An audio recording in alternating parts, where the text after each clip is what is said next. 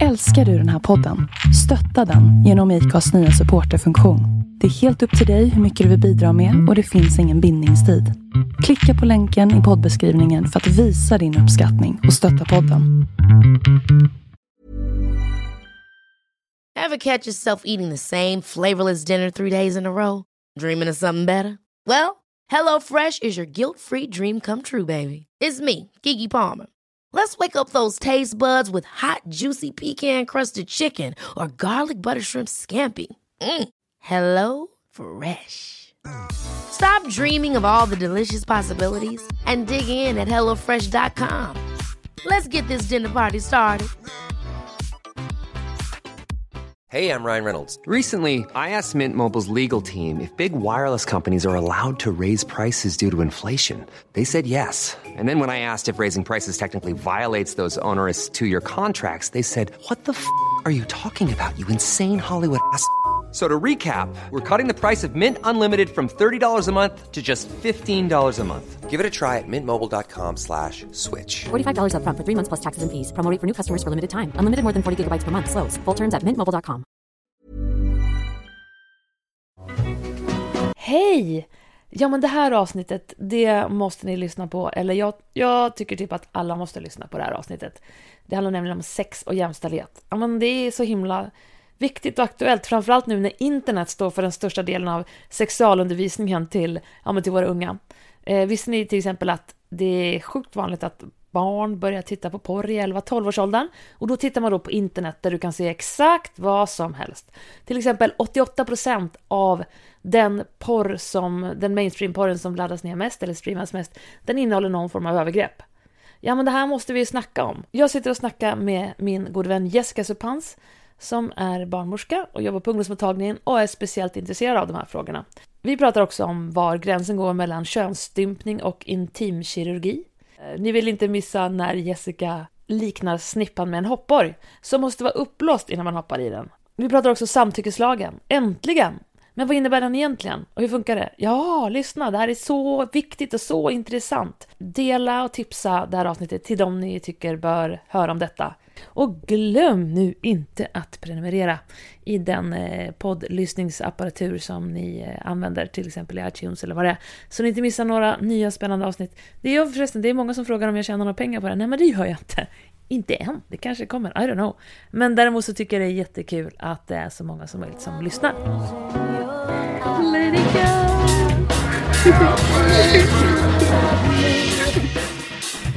Ja, idag ska vi prata om sex och porr.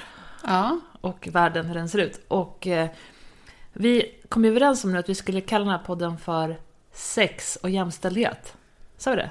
Ja, sa vi det. Någonting sånt. Eller så kommer det utkristalliseras ett svinbra namn när vi är färdiga med det här. Så kan det vara. Ja. Men jag måste säga så här, för du jobbar ju på, du jobbar ju på ungdomsmottagning. Mm. Och någonting som jag har funderat på, det är den här generationen som växer upp nu med internet som guide i livet. Just det. Och jag bara, hur ser det ut med internet och porr och unga och hela den biten? Ja, det är ju lite deppigt många gånger. Precis som du säger så söker man ju idag information på internet. Och den är ju väldigt sällan faktagranskad. Ja. Så att man kan ju få reda på lite vad som helst som man tror är sant. Om man söker på den typen av frågor som man kan ha. Det kan vara frågor rörande könssjukdomar eller vad som helst. Och det florerar ju liksom lite allt möjligt. Våran sida, umo.se, är alltid faktagranskad. Så den är jättebra. Umo.se, det är, vad står Umo för? Ungdomsmottagningen. Och det finns också något som heter jumo.se. Om man har ett annat språk. Där finns det på arabiska och dari och det finns alla möjliga språk. Och engelska. Men det är ju en faktagranskad sida, så den är svinbra. Men sen är det ju mycket, alltså idag är det en helt annan tillgänglighet på porren än vad det var när du och jag var småttingar. Ja. Men jag hörde en siffra att, vad var det?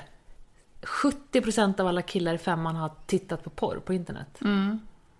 precis. Fast den vet jag inte var den kommer ifrån, den siffran. Nej, men den kan säkert stämma.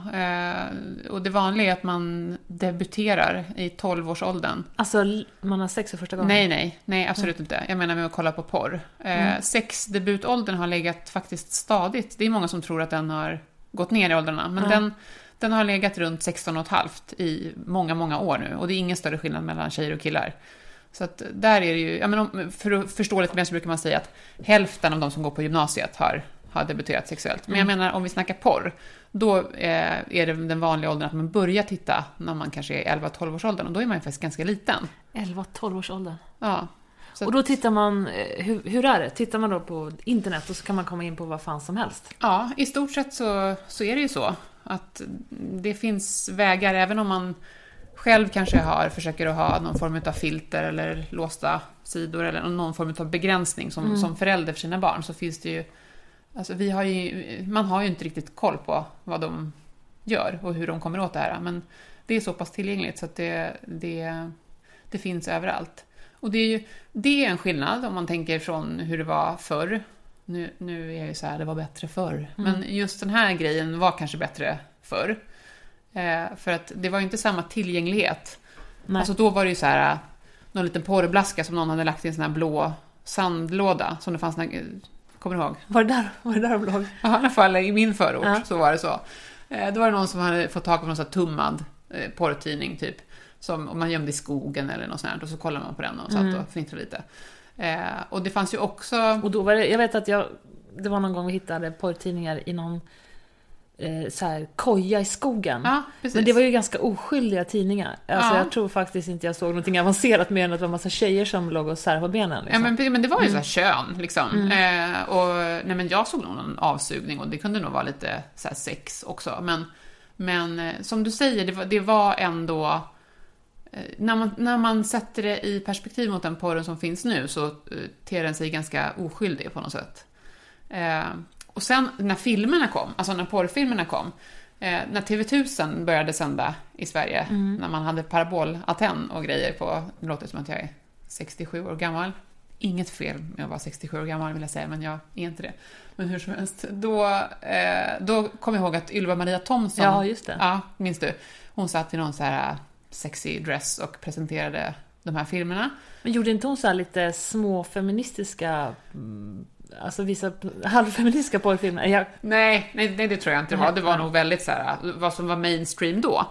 Men det som var då var ju att det fanns någon form av story. Alltså det fanns ju, du vet den klassiska, någon får problem med rören under diskussion. Ringer rörmokaren. Rörmokaren kommer dit, de snackar lite, det blir jättevarmt, han är väldigt het, det blir varmt där inne, han måste ta av sig kläderna och så vidare och så vidare. Så och på så sätt så liknar det ju så som sex ofta är i verkligheten, att det är någonting som byggs upp. Alltså det är ju ofta så det går till. Det är inte så att man springer på varandra på gatan och så börjar man spänna på varandra, utan det är någon form av uppbyggnad innan. Och idag så är det jätteovanligt att det är så. Idag finns det något som kallas för gonzoporr. Alltså det är ingen finlir innan, utan det är penetrationen man vill åt. Så att den går man bara rakt på. Liksom. Det är bara det porrfilmerna består av. Man ser bara folk som sätter på varandra på olika sätt. Ja, precis. Så det är en rätt stor skillnad. Och sen har det ju blivit mycket, mycket grövre.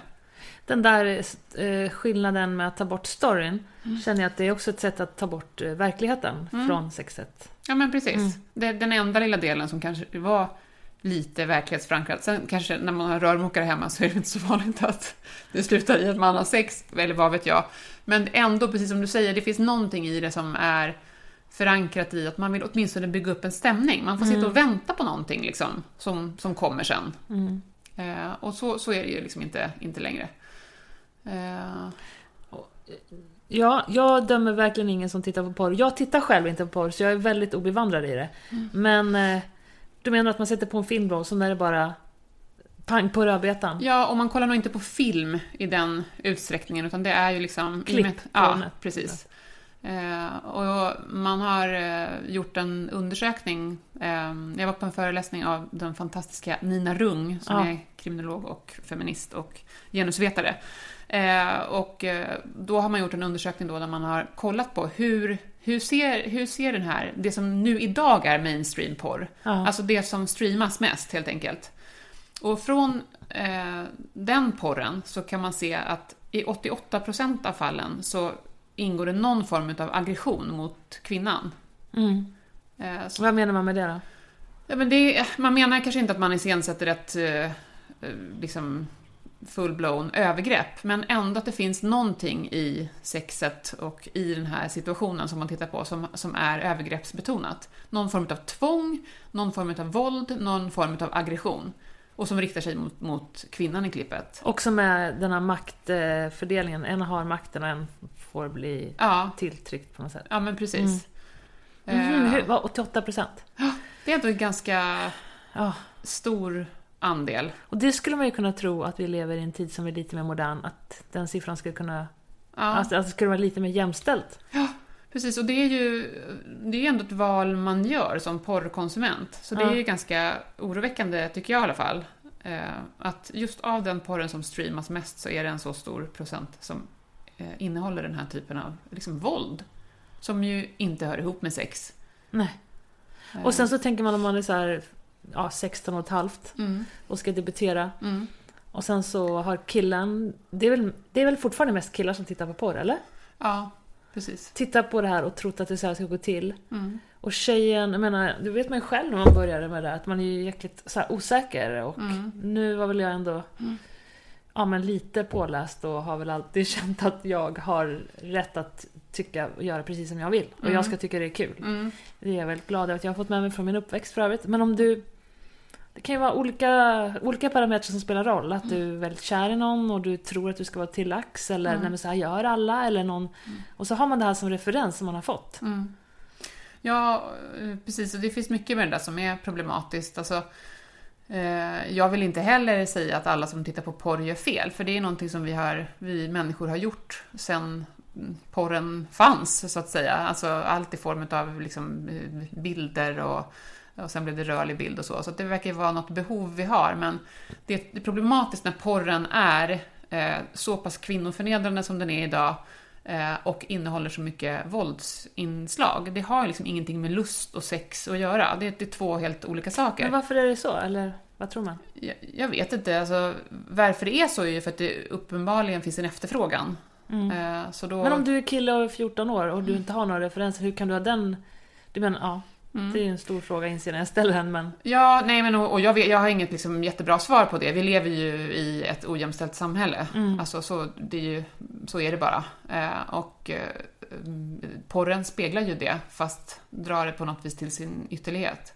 Och precis som du säger, det är ingen bra skola för hur sex ska gå till. Det kan man väl ändå säga om porren. Sen att man tittar på porr och får alla möjliga slags känslor, det är ju något som är... Man kan inte liksom fördöma en individ som kollar på porr och tycker att det är upphetsande. Det är väl jättebra att man gör någonting som gör att man känner sin egen lust. Men man ska ju veta att det är väldigt långt borta från verkligheten. Och det gäller ju allt. Det gäller ju allt från snoppstorlek till att ha en erektion i 2,5 timme till mängden sperma som kommer. Vi brukar fråga våra ungdomar när vi har klassbesök om de vet hur mycket sperma det är i en sats i verkligheten. Vet du det, Johanna? Okej, ska jag gissa? Nu har jag varit gift med min man i 18 år här. Ja. Hur ska jag definiera det i mått? I alltså, liter? Eller? Exakt. Hur många liter? Men några teskedar, vad fan vet jag? Ja. En faktiskt är liksom standardmåttet. Sen kan man ju ha mer eller mindre beroende på, har man precis fått utlösning, då kanske det är ytterligare lite mindre. Har man samlat på sig lite så kanske ytterligare lite mer. Men typ en tesked. Och jag menar, om du tänker dig hur det är många gånger i porrfilm, där det sprutas ner både ansikten och tuppar och väggar. Och, det är trickfilmat. VFX? Ja, alltså typ. Men porrfilm är inte dokumentärt. Det är liksom superviktigt att säga. Det är många som tänker att men man ställer upp en kamera och så är det 2 stycken som knullar. Nej, så går det inte till. Alltså det är en spelfilmsinspelning med liksom kameror och klipp och man pausar och man trickfilmar och man har liksom... Det finns ingenting i det som har med verkligheten att göra egentligen. Och likaså vad det är för kroppar vi ser. Det är ju ytterligare en dimension. Det är ju extremt ensidigt. Det är en typ av kropp som visas och en typ av könsorgan som visas. Och de är många gånger opererade. Vad är det för könsorgan som visas? Ja, men det är till exempel ingen med stora, vare sig yttre eller inre blygdläppar. Eller med kroppsbehåring. Nej. V och fasa för det i en porrfilm. Utan det är hårlöst, små blygdläppar om ens några. Många som sagt har ju genomgått intimkirurgi. Men jag läste någonstans att det var jättevanligt nu att folk gör det. Kanske inte jättevanligt, men... Jag tror inte det är jättevanligt bland gemene kvinna eller man. Folk gör det ju helt bisarrt. Ja, det är helt bisarrt. Och det pågår ju ett upprop nu kring det där bland läkarkåren också. Och så. För det är väldigt konstigt att man liksom... Var drar man gränsen? Vad är omskärelse eller könsstympning? Och vad är plastikkirurgi? Och varför är det ena okej och inte det andra? Det är ju liksom en... Verkligen. En tricky fråga. Men det är ju en väldigt konstig grej att vi tror att våra kön ska se ut på ett och samma sätt. Vi har inga svårigheter att acceptera att alla våra händer ser olika ut. Mina fötter liknar inte dina fötter. Min näsa är inte lik din näsa. Varför skulle min fitta se ut som din? Det är ju väldigt konstigt. Hade inte Ylva Maria Thomsson, på tal om henne, en utställning gång med massa fittor? Jo, det tror jag hon hade. Hon visar liksom så här olika är det. Ja, det kanske hon hade. Jag vet inte om det var hon, men jag kommer ihåg att det fanns en sån utställning. Och vi på många gynekologmottagningar och någon ungdomsmottagning så finns det sån plansch som är svinbra. Med liksom små bilder med olika snippor. Och där är väldigt tydligt att såklart är den kroppsdelen lika unik som alla andra kroppsdelar. Det finns inget rätt eller fel. Så det är väldigt konstigt att det liksom har blivit någon slags allrådande sanning kring hur man ska se ut. Och att det är det enda sättet som man kan se ut på om man ska ha sex. Det skapar väldigt mycket onödig oro och osäkerhet liksom. Alltså det man vet är ju som vuxen att så här, gott självförtroende och vara så här mysig och generös i sängen och ha bra kommunikation. Det är det som är grejen. Och det är en annan spännande grej tycker jag med sex som jag säger till de ungdomar jag möter också. Och det är att om man tänker allt annat i livet som vi gör så accepterar vi att vi inte är så bra på det i början. Att liksom övning ger färdighet. Om man tänker att jag börjar ju inte min löpkarriär med att dra ett maraton. Eller du skulle kanske kunna riva av det. Nej, du har ju sprungit jättemycket innan. Ja, visst, hela mitt liv. Ja. Och sen smäller man till med ett maraton när man känner sig redo för det. Det är samma sak med, vad vet jag, kärnfysik. Det är ingenting som du vaknar inte en morgon och förklarar hur ett svart hål funkar. Exakt, utan du måste lära dig det. Och det är ingen skillnad egentligen med sex. Visst, det handlar mycket om intuition och känsla och så här. Men det är ändå någonting som, det vore konstigt om vi är svinbra på det när vi ska ha sex första gången. Skillnaden mellan att vara kärnfysiker och ligga med någon första gången är att du kan säga jag började plugga teknisk fysik på universitetet. Exakt. Men om du ska ligga med någon första gången så kanske du vill också imponera lite grann. Ja, men det är ju det. Det är precis det. Vi kliver ju in i sängen eller var man nu än vill ha sex med sig själv eller någon annan. Men man kliver ju in i det med liksom otroligt mycket krav. Och både på sig själv och den andra kanske också har det på sig själv, men man är så upptagen av som att det ska handla om prestation liksom, eller hur ska jag göra nu och hur ska det här bli och sådär. Och jag tror att man får liksom ge sig själv en liten ett hett tips är väl att på något vis acceptera att det kanske kommer att kännas lite fumligt och lite konstigt. För jag menar, sex är ju svårt. Det är också en allmän missuppfattning som är, och det tror jag inte bara kommer från porren utan även från sexscener som vi ser i vanliga filmer, i romantiska komedier eller i allskönsfilmer. De är alltid lika kåta ungefär i och för sig. Kommer lika fort. Ja, och tjejen tycker det är jättebra att bli påsatt med en gång utan jajamän, och det stönas och gud vad det är härligt och man är helt samspelta hela tiden. Och jag menar, de allra flesta vuxna som har haft sex några gånger vet att it's a tricky thing liksom. Det handlar om lust som ska finnas samtidigt och det handlar om att man ska vara på rätt plats, det ska finnas tid. Ibland är man helt i osynk och ibland är man helt i osynk med sin egen kropp och så vidare och så vidare och så vidare. Så att liksom, man får vara lite förlåtande när det gäller sex. Och inte liksom tro att det ska vara så jävla perfekt från första början. För det blir det väldigt, väldigt sällan. Blir det så är det bara att gratulera. Men man får liksom köpa att det kommer komma av sig, det kommer bli stelt, det kommer uppstå liksom jobbiga situationer. Men när jag var liten, då vet jag att en av mina kompis morsa, när vi hade börjat träffa killar och blivit lite mer avancerade, då sa hon så här: har ni det skönt då? Sa hon. Och jag så jävla kul att hon sa så. Jag vet att vi bara, ja, nej men ni ska komma. Har ni det skönt då? Ser ni till att ni kommer? Och det var liksom slutet på 80-talet eller vad det var. Och så jag tänker på den biten är ju kanske viktigare att tänka på än att göra rätt. Att se till att man har det skönt. Och framförallt som tjej tänker jag, kanske för jag själv är tjej, men som kille också, att man har det som utgångspunkt. Är det så bland unga idag eller? Ja, ibland är det nog så. Då blir man ju glad. Sen idag så forskas det en hel del på det som vi kallar för genital smärta eller samlagssmärta. Alltså det är ju vad det låter som, att man har ont vid sex. Vilket är jättevanligt att man har upplevt någon gång som kvinna.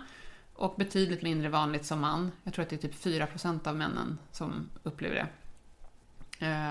Motsvarande, det är lite olika siffror i olika forskningsrapporter, men mellan 50 och 75%. Oh, wow! Ja, det är stora siffror.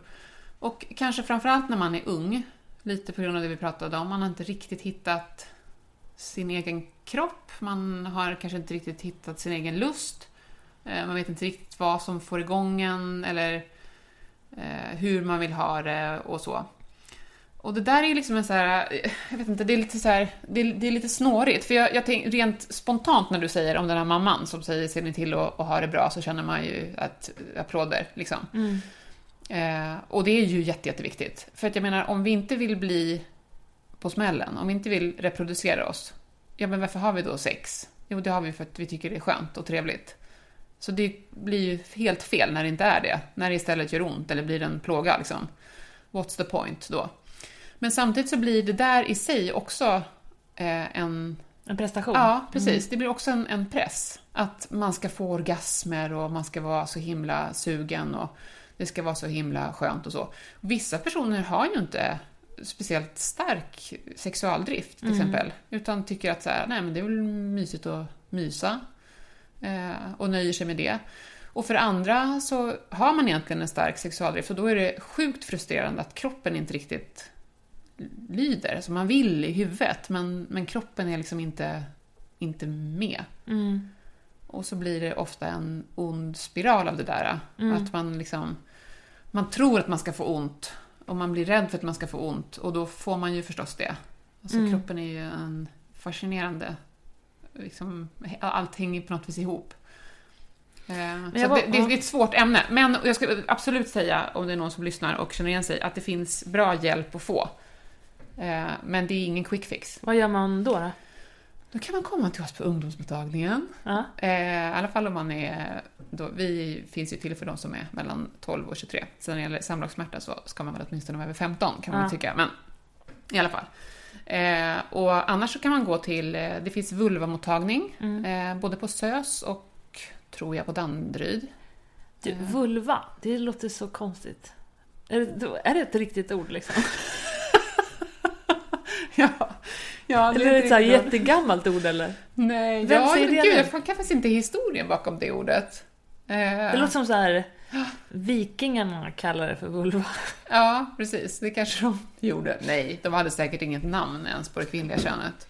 Men du, vad gör man då om du har samlagssmärta som kvinna? Ja, nej, men då går man till någon av de här mottagningarna som finns. Man hookar upp med en bra gynekolog eller en bra barnmorska som kan det här. Och då finns det lite olika modeller. Den vanligaste är en som kallas för Huddinge-modellen. Det är alltså en slags behandlingsmodell, kan man säga. Och ofta är det tvärprofessionellt, det vill säga att du träffar kanske både barnmorska, sen gynekolog för att faktiskt få en diagnos, och sen kanske du behöver träffa en kurator. Så att du går både hos barnmorskan och kuratorn. För det är lite som vi pratade om, alltså allt hänger ihop. Är det så att allt hänger ihop, eller kan det här vara en problematik som sitter bara i huvudet eller bara sitter i kroppen? Ja, det kan det ju också vara. Fast det sitter bara i huvudet. Då, uppenbarligen, om du kommer för att du har smärta, då har det ju satt sig i kroppen också. Så det har blivit någon form av... Jag menar att det är där den enda lösningen på problemet ligger. Absolut, så kan det vara. Men många gånger så går det faktiskt vid en gynekologisk undersökning att det kallas för klinisk bild, alltså det vi ser. När vi gör en gynundersökning, då kan du se att var det är kvinnan i fråga har ont. Det syns. Hur syns det då? Är det rött? Ja, svullet? Ja, ibland lite svullet, men ofta är det liksom rött, kan nästan lite se ut som ett blåmärke om man ska motsvarande, fast men grejen är, nu har jag aldrig haft det jobbet. Hur ser det ut där inne? Jag har aldrig tittat in. I din egen muff? Nej. Nej, men det måste du göra, Johanna. Ja, men vadå? Du har ju såna här verktyg och grejer att titta in. Ja, det kan du ju kanske inte göra. Men jag menar, jag tänker att... Har du tittat in i din muff? Jag har ju tittat på en spegel. Ja. Det har du gjort det? Jo, men det har jag gjort någon gång. Men inte så här... Ingående? Nej. Jo, men jag har nog kollat ganska ingående. Men jag menar bara, man tittar in hela. Ja. Jag får för mig att det är bara en massa så här slemhinnor och grejer. Fan, kan man skilja på saker och ting? Ja, absolut. Hör du min idiotiska fråga? Precis. Ja, men för att knyta an till det vi precis pratar om, så är det här en del av behandlingen. För om man ska förklara kortfattat hur Huddinge-modellen går till, då, det börjar ju med en slags gynundersökning för att bara utesluta också att det inte skulle vara någonting annat. Alltså att man har något fysiskt hinder som orsakar smärtan, vilket ju väldigt, väldigt, väldigt, väldigt sällan är fallet. Utan det är ju så sagt en samverkan av mående, psyke, fysiska förutsättningar och så vidare. Men det man gör då är ju också att man får kanske pröva på bäckenbottenträning, man får gå och prata med en kurator, men också information, precis det vi pratar om nu. För att vi kvinnor, nu råkar ju jag vara barnmorska och mitt arbetsområde är snippan. Men alltså, även om jag tyckte jag var väldigt upplyst kring de här sakerna, så när jag började plugga så satt jag flera gånger och var så här: jaha, va? Alltså för att vi har så dålig koll på vårt eget könsorgan. Och det handlar lite om det. Alltså snoppen sitter ju utanpå kroppen, så den är väldigt lätt att inspektera och kolla utan att göra någon stor affär av det. Det sitter ju där liksom. Medan snippan sitter ju som bekant på insidan. Och då är det ju mycket svårare att se och komma åt. Jag menar om man inte är supervig då och kan. Men så att en snippspegel tycker jag varje redig tjej och kvinna ska ha i sin ägo. Och så sätter man sig bara på huk över den och kollar hur man ser ut. Men för att svara på hur det ser ut där inne, så är det ju slidväggen är ju veckad. Det är ju den som, många vet ju till exempel inte att kvinnor också får lika mycket, vad ska man säga, erektion eller stånd som en man. Det händer ju lika mycket fysiskt med våran snippa som det gör med snoppen. Alltså när man får erektion. Men många gånger kanske det tar lite längre tid. Alltså jag var på någon feministisk sexföreläsning. Och nu kommer jag inte ihåg namnet på vad den hette, men det var faktiskt skitbra. Hon sa några saker som stannade kvar. Det ena var att snippan är som ett sånt där nät som sitter runt så här apelsiner, så här som tänds ut. Och när man får en orgasm så blir den liksom redo för sex i princip. Att den blir större. Och mer känslig och hela den biten. Precis. Ja, och jag har också hört liknelsen att det är som en hoppborg. Alltså, okej. Nej, men för det är många som känner till att snippan eller fittan, det beror ju på vad man vill säga för någonting. Vad brukar du säga när du jobbar? Det beror faktiskt på vem jag har framför mig.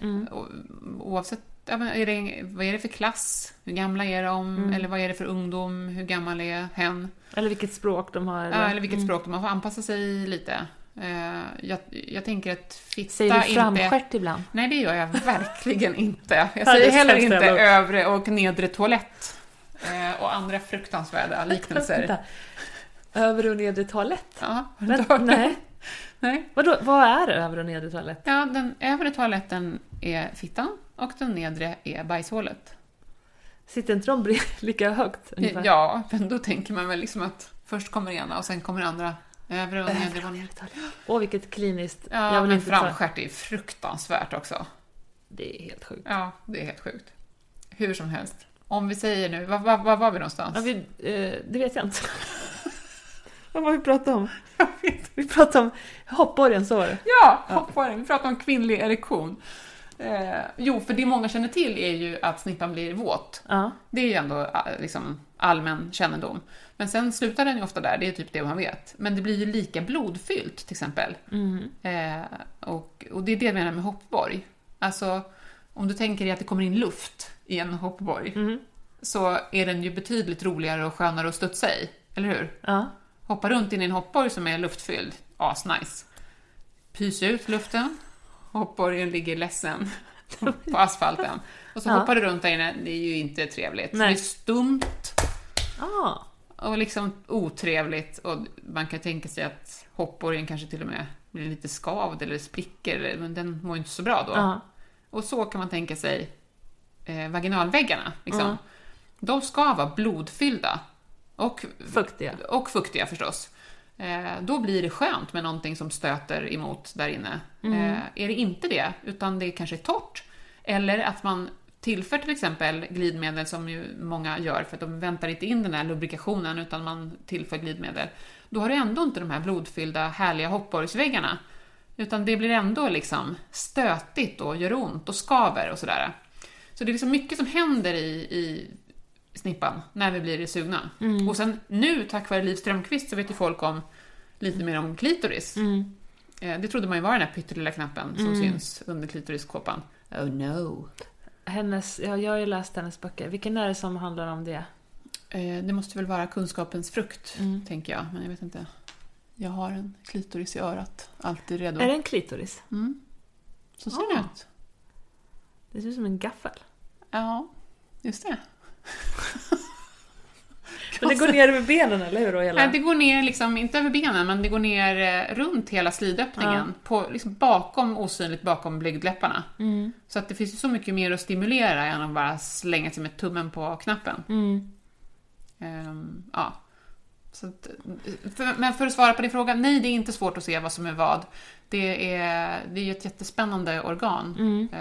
Snippan är ju magisk, som en kompis till mig sa, som kan släppa ut ungar och sen gå ihop till sin vanliga form, och liksom är det helt otroligt. Ja. Vi ska ta hand om våra snippor. Men det kände jag ju faktiskt, jag kommer ihåg, när jag födde våra barn. Innan, när jag väntade på vårt första barn, så tänkte jag så här, men vad i helvete vad det ska vara orättvist att jag ska bara föda båda barnen. Sen har jag fått Lotta, och så tänkte jag, stackars Kalle som aldrig får uppleva den här fantastiska känslan. Och den fantastiska känslan att barn kommer ur sin kropp, ja, det är häftigt. Men den där grejen att kroppen vet vad den ska göra, och att hela snippan och hela arrangemanget runt omkring, det var min kropp som liksom bestämde. Det var liksom inte jag som, utan kroppen bara sätter igång liksom och föda barn. Så det är supermäktigt. Sjukt häftigt. Och såklart också, men behöver man ju nämna, jobbigt när det inte blir så. Och det är ju alltså, på alla sätt kommer ju ut ett barn, men det är många som upplever att att det gick inte som de ville, och och har den typen av upplevelse av sin förlossning. Men oftast går det ju väldigt, väldigt bra och går framåt som det ska. Och då är det som du säger, det är magiskt att det funkar liksom. Vad var det Babben sa? Det är som att skita ut en soffgrop. Ja. Det är lite så. Ja, det är ju... Ett litet hål, en stor bebis.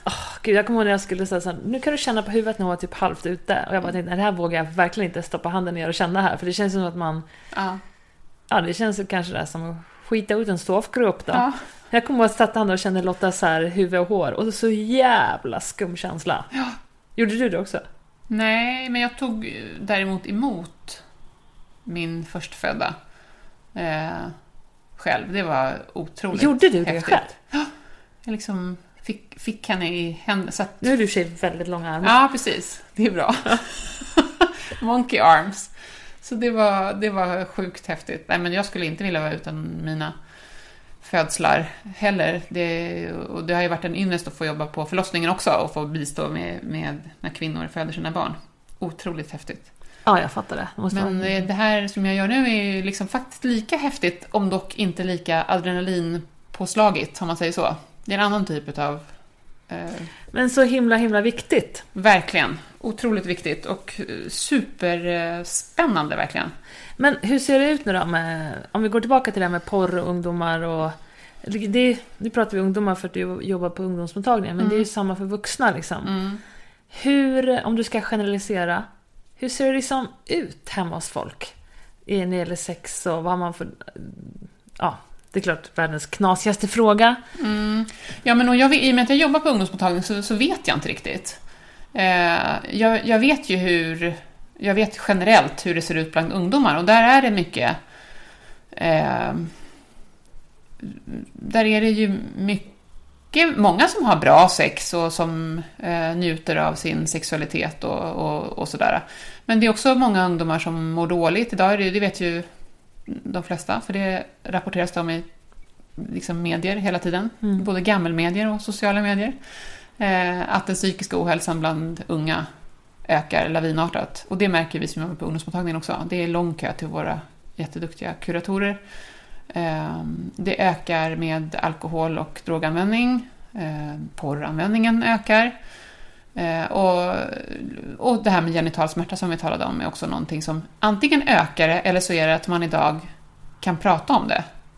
Det är också så att man kanske över tid har tänkt att som kvinna att sex ska göra lite ont. Eller det gör lite ont i början, men sen blir det bra och sådär. Och jag menar, sex ska ju inte behöva göra ont. Som vi pratade om, man har ju sex för att det ska vara skönt. That's the whole point liksom.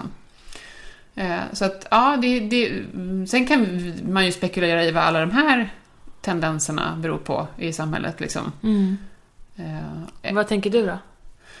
Nej, men jag tänker att jag jobbar ju också i en kommun som är väldigt i Stockholm, eller utanför Stockholm, som är väldigt högpresterande, alltså socioekonomiskt stark, och där är ju drog- och alkoholanvändningen som störst i hela Sverige. Vilken kommun är det? I Danderyds kommun. Och det är ganska spännande att det är så. Det kan man ju spekulera i vad det beror på, men det är klart att det till viss del beror på tillgång. Alltså det kostar pengar med alkohol och droger, och många har det gott ställt ekonomiskt.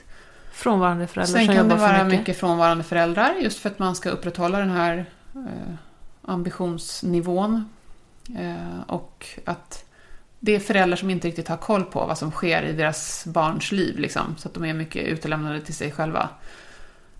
Det är den här Netflix-serien som av Malin Giolitos bok Störst av allt gick nu. Det är ju många som känner igen att det är lite sådär, liksom ett flöde av lättillgängliga droger och alkohol och stora fester och sådär. Och jag tror ju att den här, alltså det är ju någonting idag med hur, nu spekulerar jag bara, men jag tänker det är någonting idag med även med din och min generation, hur vi lever, att vi har så jävla svårt att göra avkall på saker och ting. Det här äta kakan och ha kakan. Vi tror ju på allvar att vi ska kunna vara världens bästa föräldrar, springa maran på under 4 timmar, ha ett blomstrande sexliv med vår partner, svinfint hus, redo för sköna hem, sommarstuga resor, och så vidare och så vidare. Och det är ju klart att alltså, something's gotta give. Det där är ju liksom en... Men det är ju helt absurt. Det är ju faktiskt helt absurt. Och då... hur folk, förlåt, nu låter jag raljerande, men hur folk lever. Och att 2 föräldrar jobbar heltid under hela barnperioden, det gör ju väldigt många. Jag förstår inte hur det går till.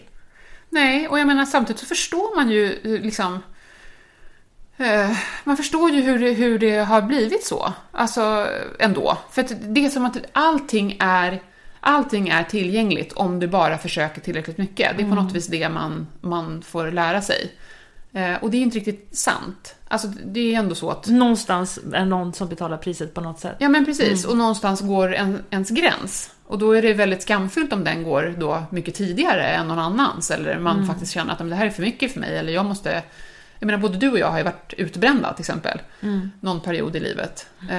Och så att man har ju gått in i saker och ting och trott att man bara ska kunna klara av det och sen någonstans tar det stopp. Och då är det oftast kroppen som larmar först. Alltså att man går sönder på något vis. Och så i bästa fall så lär man sig utav det och lägger om sitt liv och gör någonting annat. Men då kostar det ju. Visst att det kostar. Men du har ju rätt när du säger det här med skam och att jämförelsegrejen liksom. Ja. Man måste vara ganska medveten, tänker jag. Jag tänker inte att man behöver vara så här världens coolaste när det gäller så här självkänsla, utan bara medveten. Vi är ganska fokuserade på allting som går att mäta. Och allting som har en deadline. Men barn och tid och kärlek och relationer så har ingen deadline. Eller själen för den delen.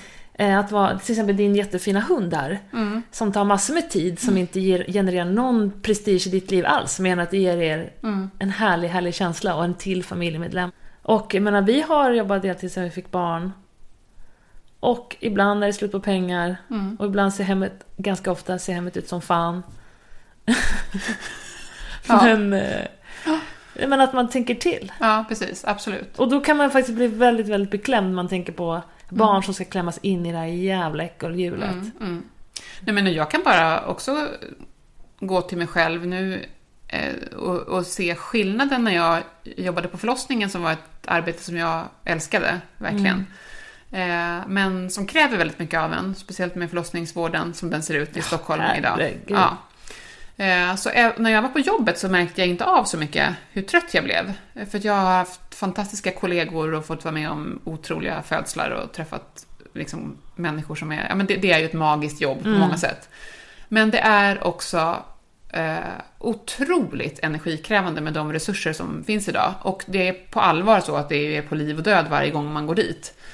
Det är ju egentligen akutsjukvård. Liksom. Det är det farligaste en kvinna gör under sitt liv, föda barn. Kanske inte i Sverige för vi har de resurserna vi har. Men jag menar, generellt så är det så. Så det säger ju lite om vad som händer om det går snett och man liksom gör fel. Så man är på alerten och det tar enormt mycket energi. Och jag kände ju när jag kom hem att jag hade ingenting kvar att ge till liksom, mina barn.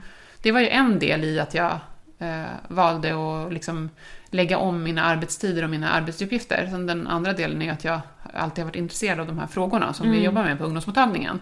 Men alltså, det här att komma hem och känna att man har energi, för de går också igenom saker. Och även om både dina och mina barn börjar bli lite stora nu, tonåringar, så jag menar, varför skulle de behöva oss mindre? Liksom? Och det där är jättesvårt, för samtidigt är det ju en kvinnofälla. Ja, men då ska man inte kunna göra karriär eller jobba med det man vill utan att då bli mom-shamed. Det handlar inte om det heller. Men såklart är det ju så att medan vi vuxna försöker att liksom, jag vet inte, göra alla de här sakerna, inte välja bort grejer, så är det klart att det är många gånger barnen som blir lidande. Det är ju liksom... Det är nog ganska vanligt. Sen är det klart att de vill ju ha en glad förälder som trivs på jobbet också. Men om man tänker på, nu har som sagt våra barn börjar bli lite större nu, men hur enormt mycket tid det tar att prata om alla deras grejer. Ja. Deras relationsfrågor och kommentarer och känslor med deras kompisar. Ja. Deras, jag menar allt från deras hobbys till deras... Absolut. Och sen läxor och så också. Så det tar ju jättemycket tid. Ja, jättemycket tid. Jag upplever att det tar på ett sätt. Men jag skulle kunna vara med mina barn precis hela tiden och jag skulle nog inte räcka till. Nej. För de har så mycket som jag känner att jag gärna vill vara med i och precis. Alltså vara närvarande i deras tankar och bara, hur tänker du då? Ja, men jag tänker så här, eller nej, men det där ska du kanske inte fundera så mycket på. Alltså vara vägledande. Precis. Så jag tror att alltså det är en liten del i att vi lever, precis som du säger, vi lever ju i ett samhälle som hyllar all form av mätbarhet. Och där kanske barnen blir förlorarna liksom, och det märks på deras hälsa. Men sen är det ju förstås utvecklingen av, det låter som en sån stofil nu, men det är ju utvecklingen av det här med sociala medier och tillgången till, alltså det är som att det är ett aldrig sinande flöde av saker och andra personer att jämföra sig med. Det tar aldrig slut. Och det är ju så, även om man intellektuellt vet att det är en ensidig bild som visas upp på Instagram, att Bianca Ingrosso vaknar inte med en superglansig hy och perfekt hår, utan liksom, och hon är en av de som ändå är öppen med att hon inte mår så bra. Jag tycker det är jättefint att hon har berättat alla de här... absolut, men jag tänker ändå liksom, alla de här bilderna som man matas med, som ju någonstans ändå är en så här, en perfektions... Det är en yta av perfektion liksom, som man vill uppnå. Och som man tror att man kan uppnå. Och så känner man sig svindålig när man inte gör det. Och det tycker jag, det jobbar jag med själv. Det jobbar man med som vuxen. Hur är det inte för tonåringar som inte har ett större perspektiv? Liksom. Nej, men precis. Och sen är det klart att allting blir hårdare och tuffare och det är mindre vuxeninsyn. Man tänker, det finns ju något vidrigt fenomen som heter så telonym, där man anonymt kan, känner du till det? Nej. Håller dina kids på med? Nej, inte vad jag vet. Nej, men det har florerat på eller ett par av skolorna här i Sollentuna där vi bor, men som alltså där det är som små mini-enkäter som man anonymt får liksom tycka till om eller skriva om, och då kan det vara vem är snyggast eller vem är den fulaste i den klassen eller vem är det, alltså och det är så otroligt hårt. Och även om vi också höll på sådär, så var det ju ändå, det nådde ju inte samma spridning som det gör. Nej, om idag. man sa det face to face så stannade det där. Även om det var jobbigt så var det i alla fall ord bara som försvann. Men om det ligger sparat i data. För alla, så bortsett från skammen då att någon faktiskt tycker att du är fulast i klassen, så läggs skammen på att halva skolan läser att några tycker att du är fulast i klassen. Det är väldigt mycket sånt som pågår. Och det är klart att det också skapar väldigt mycket stress liksom. Så det är många olika faktorer tror jag. Sen liksom sen är det svårt att sätta fingret på. Det är ju olika i varje individs enskilda fall liksom, varför mår man dåligt. Men det är ju helt klart något där. Hur ska man på något sätt skona sina barn och ungdomar från en sån där app? Skit i det. Nej, det kan man inte. Det kan man inte. Men det man ska göra för sina ungdomar, och det gäller apropå det, allt det här som vi pratar om nu, porr också. För hur ska vi skona våra ungdomar från porr? Nej, de kommer att titta på porr. Sen i vilken utsträckning, det vet vi inte, och då hoppas man ju att det blir lite mindre och lite mindre lite mindre än lagom, hoppas man. Ja. Men ändå, alltså, våran uppgift som föräldrar är ju att prata. Att finnas där och också inte skamma. Alltså för att, som sagt, de kommer att komma i kontakt med det. Men att också vara jättetydlig med att this is not reality. Det är inte så här det ser ut. Och vad är det som är dåligt med porren? Vi tar ofta upp det här på våra klassbesök. Vi tar upp, kan de säga något som är bra, kan de säga något som är dåligt? Vad säger de då? Ja, men de säger väldigt kloka saker faktiskt. Jo, för det tänkte jag på, att när man pratar med unga människor idag så är de ju också väldigt kloka och pålästa och mycket smartare än vad vi var i den åldern. Ja. Många. Ja, absolut. Nej, men det ger ofta hopp, tycker jag.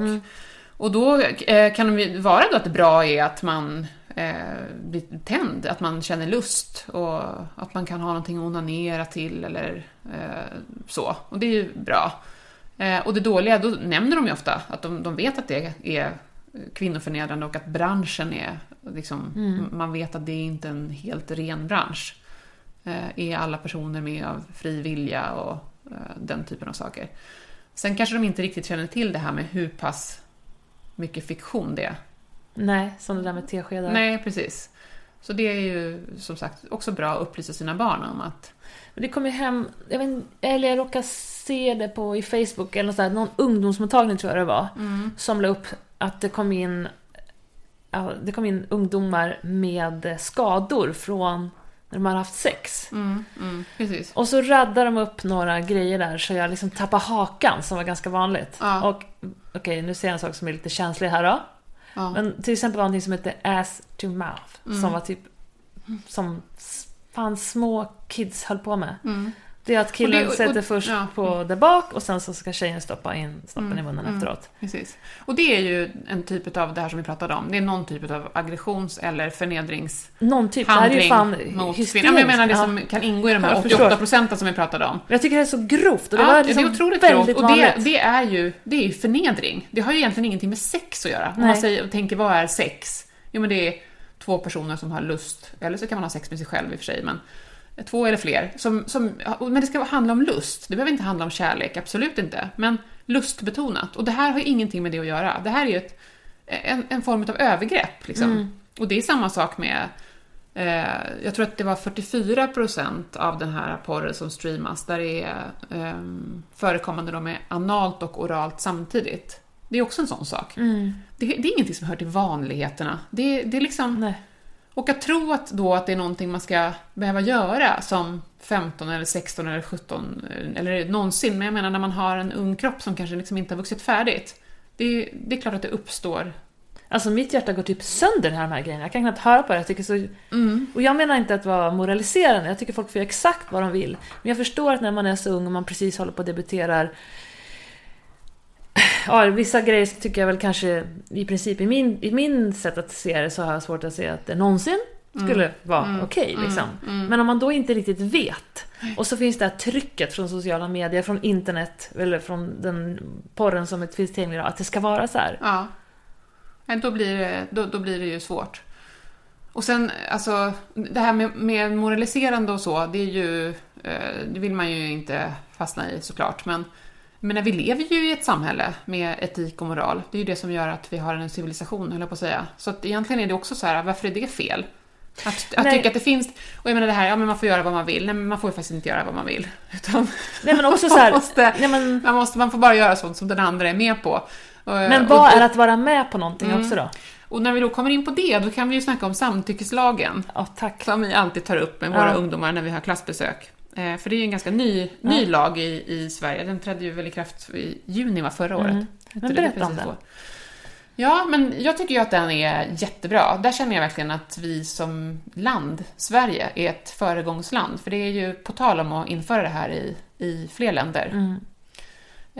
Den har ju uppkommit, om man börjar i den änden, varför behövs ens den här lagen? Ja, men den har ju uppkommit för att man har varit tvungen att fria i våldtäktsdomar där det har varit otydligt om offret har velat eller inte, och där gärningsmännen har kunnat säga, nej men jag visste inte. Jag visste inte att hon inte ville, för hon låg bara där. Det var ju en jättebrutal gruppvåldtäkt till exempel, där alla killar sa nej, så. Jag vet. För att tjejen i fråga var medvetslös. Och nej, det visste de inte. Hon kanske visst ville. Hon sa i alla fall inte nej. Ja, så det är därför den här lagen har uppkommit. För att idag så ska det vara uttryckt att det finns frivillighet. Det är kul att den heter samtyckeslagen, för att ingenstans i lagen så står det någonting om samtycke, utan man pratar om frivillighet.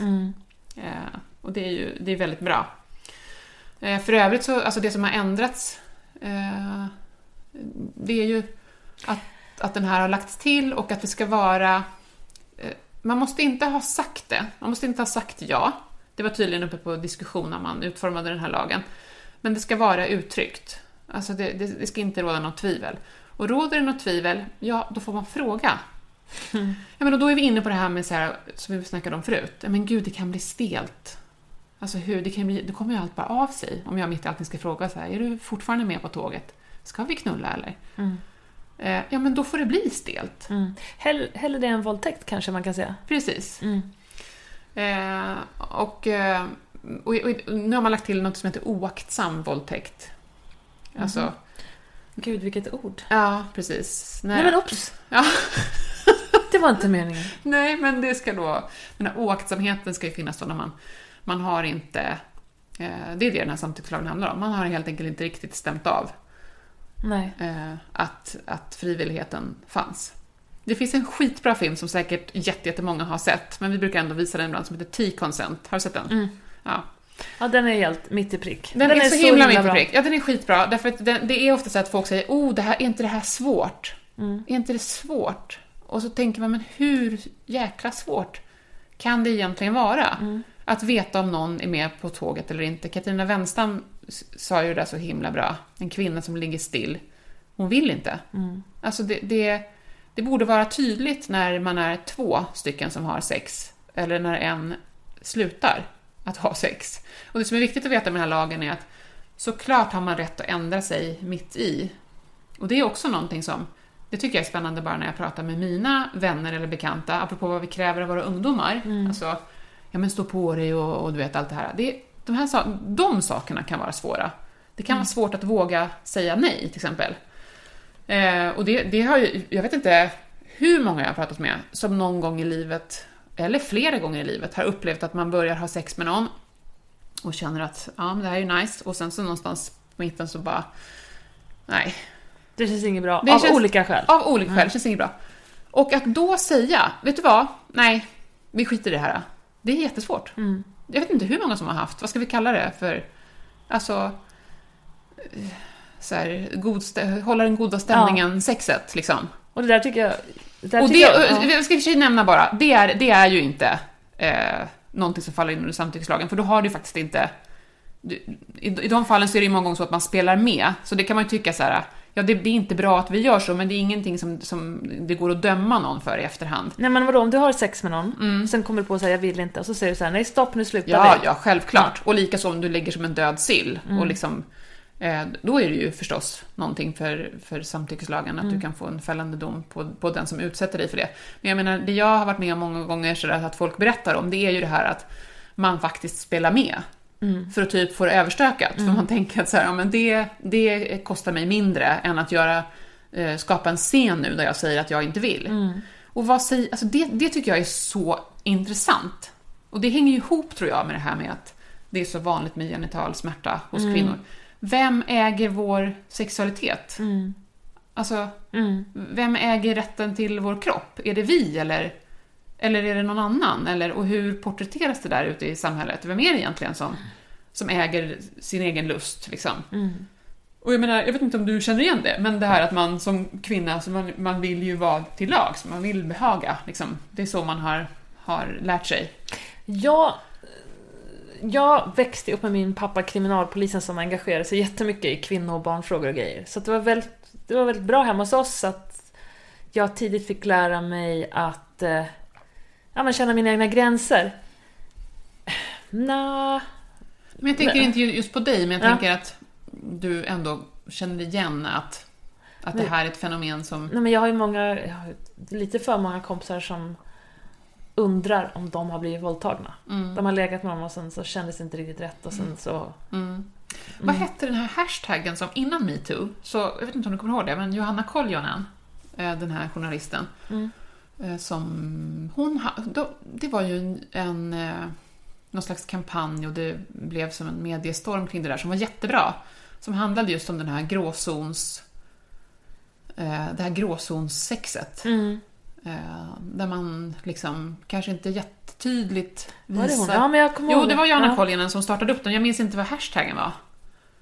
Kommer inte jag heller men ihåg. Det handlade ju precis om det där som du säger nu. Att så här, men gud, vad hände nu? Blev jag utsatt för en... Och sen vet man ju massa relationer där sexlivet det är ojämlikt, ojämställt, och att det är någon som fogar sig. Och det finns inte det där problemlösningstänket. Nej. Jaha, du vill inte ligga lika mycket som jag. Hur ska vi lösa det här då? Eller vad vill du göra för att du ska vilja? Eller så här. Utan det är precis. Så här... Ja, men vad säger jag? Dålig kommunikation, och jag ställer väl upp. Och det är klart att vi har vuxit upp som kvinnor om man är i vår ålder, så har man ju vuxit upp någonstans med det där tänket. Och den där föreläsningen som jag berättade om, då pratade hon också om att det var Carl von Linné som hade liksom i princip upptäckt den här, eller vad vet jag, uttalat den här ekvationen. Killen får stånd, sen stoppar han in snoppen, och sen kommer han, och det kallas för ett samlag. Ja. För det finns inte i många andra kulturer. Utan det finns ju så här, vad är att ha sex? Så här, men det är att man tar på varandra, man slickar på varandra, man gör si eller så. Men vi har... Och den vet jag att jag växte upp med, och tron om att det var det som var sex. Jag tror säkert att jag fick lära mig det i skolan också. Hur går ett samlag till? Killen får stånd, svällkroppar, jada, stoppar in den. Exakt. Killen kommer. Och så var det så här, så sprutar sperma in i kvinnan, och så blir det barn.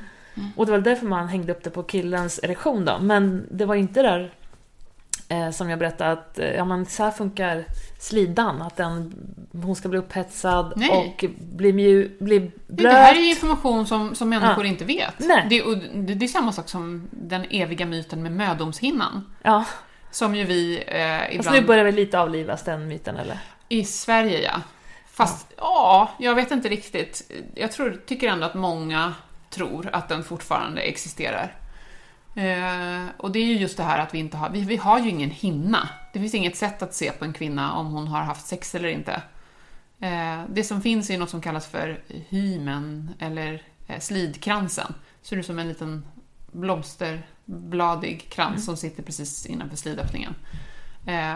Och den kan ju vara olika stel till exempel, eller trång om man säger. Så för vissa så kanske det gör lite ont vid första samlaget, eller någon kanske blöder, men långt ifrån alla vare sig blöder eller har ont vid första samlaget. Alltså mödomshinnan är en myt som handlar om att vi ska behålla någon slags oskuld. Kontroll på kvinnor. Ja, kontroll. Bara ordet oskuld, det är helt fruktansvärt. Ja. Vi på ungdomsmottagningen använder ordet virgo. Vad betyder det? Ja, det är samma sak, alltså att man har inte haft sex. Men det här med oskuld, Nej, alltså ordet är helt exakt. fruktansvärt. Ja. Utan skuld. Ja. Och sen får man skuld då, när man sexdebuterar. Innan Väldigt, äktenskapet. väldigt märkligt. Ett ord som lever kvar och som är så ålderdomligt som man baxnar liksom. Men absolut, det är gamla föreställningar som är liksom svåra att göra sig av med helt enkelt. Och precis, det är jättebra det här du säger om sex. Det tar vi också upp på våra klassbesök och framförallt tar vi upp det när man söker för samlagssmärta då. För att sex är ju så mycket mer än omslutande sex eller penetrationssex. Alltså smeksex, sex med sig själv, oralsex.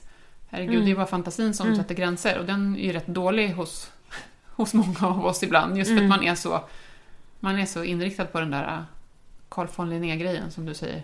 Ja, jag vet inte om det är sant, men hon sa det, hon är föreläsare så stämmer säkert. Jag kan bli så postarg på den grejen. Ja, verkligen. Och det här med Liv Strömquist också att tacka för en massa härlig information. Ja, men precis. Prins Charles känslor läste. Ja, men den är Herregud. fantastisk. Men det är ju spännande också hur sådär i gamla skolböcker saker som man tänker borde vara utraderade men som fortfarande finns kvar. Som ja, men till exempel kring det här med puberteten. Vad händer i puberteten med våra kroppar? Om man läser nu, om du går hem och läser i ditt barns naturkunskapsbok, biologibok, så kommer det nog gissningsvis då typ så här. Ja, om du är tjej då står det tjejen kanske som en liten rubrik. Ja, du kommer få mens, du kanske får lite flytningar. Brösten kan göra lite ont och börja växa. Om du har tur så står det kanske att det ena bröstet ofta växer lite mer än det andra, så du slipper ha ångest över det. Du kanske får hår på snippan. Lite sånt. Och på killar så står det ofta, ja, nu kanske du börjar kunna få utlösning och du får lite hår på snoppen och du kommer i målbrottet, du kommer börja svettas mer, du kanske får finna, du kanske tänker på sex och så vidare och så vidare. Och på något vis är vi så måna om att liksom trycka på olikheterna. Mellan tjejer och killar. Ja.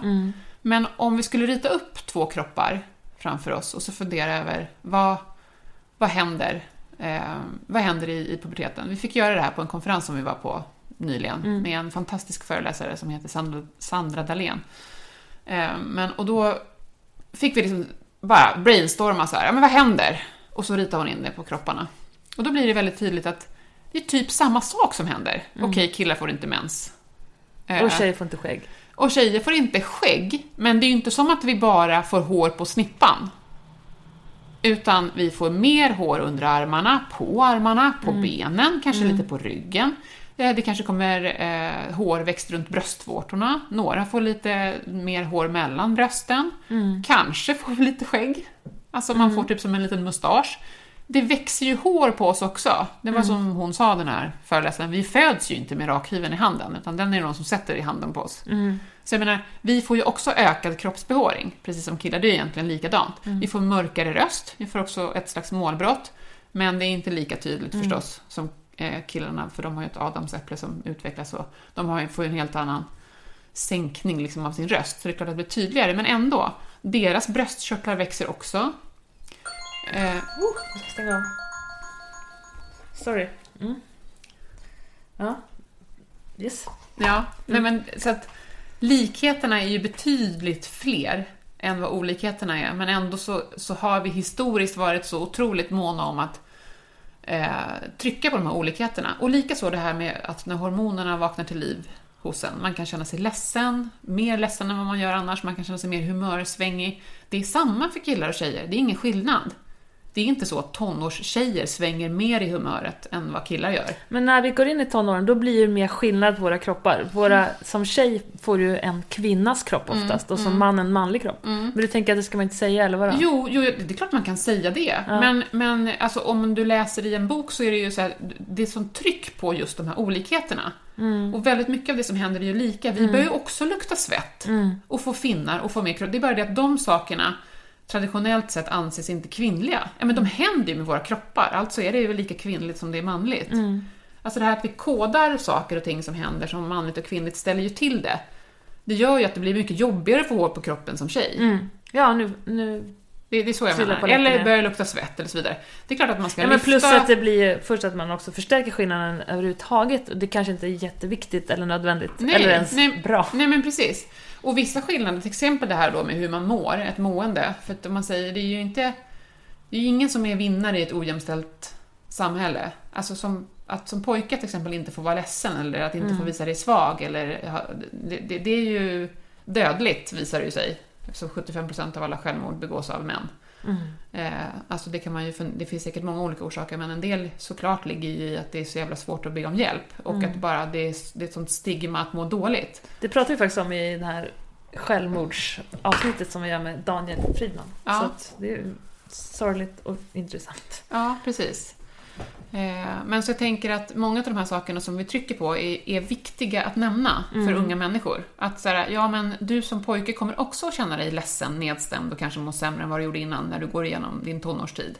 Eller till kvinnorna, du som tjej kommer också att tänka på sex var 3:e minut nu när dina hormoner sprutar. Det är ingen skillnad. Alltså killar och tjejer i den åldern, visar forskning, tänker lika ofta på sex. Du, nu ska jag fråga en sak. När killar och tjejer tänker på sex, jag har en fantasi om att man tänker på det olika i tonåren. Att tjejer är mer, det här är sprängstoff, Jessica. Du kanske kommer att se mig, the evil eyes.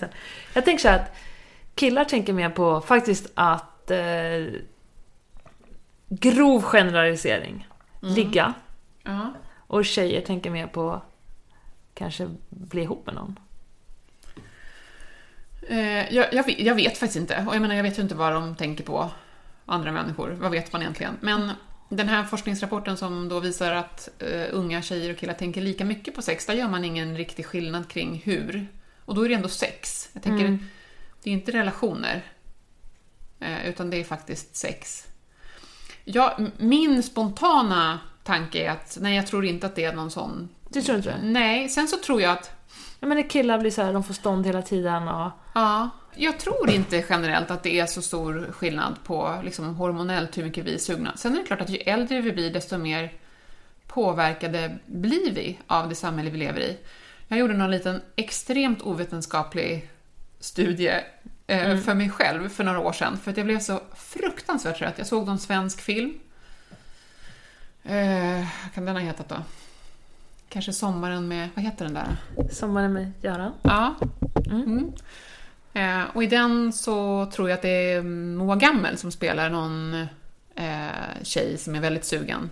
Hon är helt enkelt en kåt tjej. Nu bara tar jag den här filmen som ett exempel. Och det är för att det finns så fruktansvärt många sådana. Och det är väldigt tydligt att hon är inte den man vill ha. Det är inte henne man vill ha.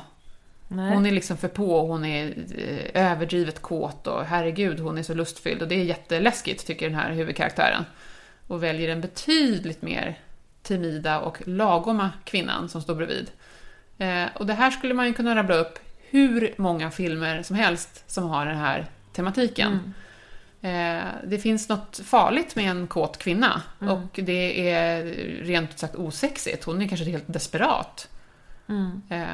Jag skrev min magisteruppsats om preventivmedel ur ett genusperspektiv. Och då gjordes det bland annat en stor intervjustudie med gymnasieungdomar. Och där hamnar man ju väldigt mycket i det här damn if you do and damn if you don't som tjej. Apropå det här med att äga sin... Vi pratade om det här med att kåta kvinnor är farliga kvinnor. För att man ska ju absolut inte gå och få en könssjukdom som kvinna. Då kan man ju få en horastämpel på sig. Men en kvinna som går och bär runt på en kondom eller fler, det är ju också just det. Slampigt. Och det kan också ge en horastämpel. Det var många av de här ungdomarna som gav uttryck för att det är jättekonstigt. Som att hon går runt och är förberedd på att hon ska ha sex. Nej, som att hon går och tror att det är någon som vill ligga med henne. Ja, det också. Men att hon till och med har en egen sexualitet. Och hon har en egen agenda. Hon har liksom förberett sig på ett knull. Ve och fasa. Så att jag menar, jag tror faktiskt inte, rent hormonellt och rent, vad ska vi säga, genetiskt, så tror jag inte att det är någon skillnad generellt i lust mellan kvinnor och män.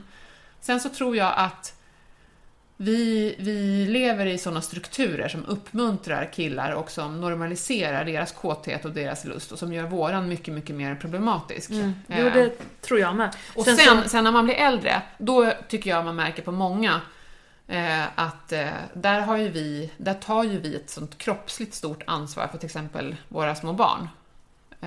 Och ansvar för väldigt mycket annat känslomässigt och relationellt. Så att man kanske inte har samma utrymme. Man har liksom inte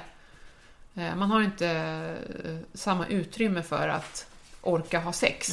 Utan då kanske blir det att man hellre uppskattar att ligga ensam i sin säng och läsa en bok typ, eller titta på en serie liksom.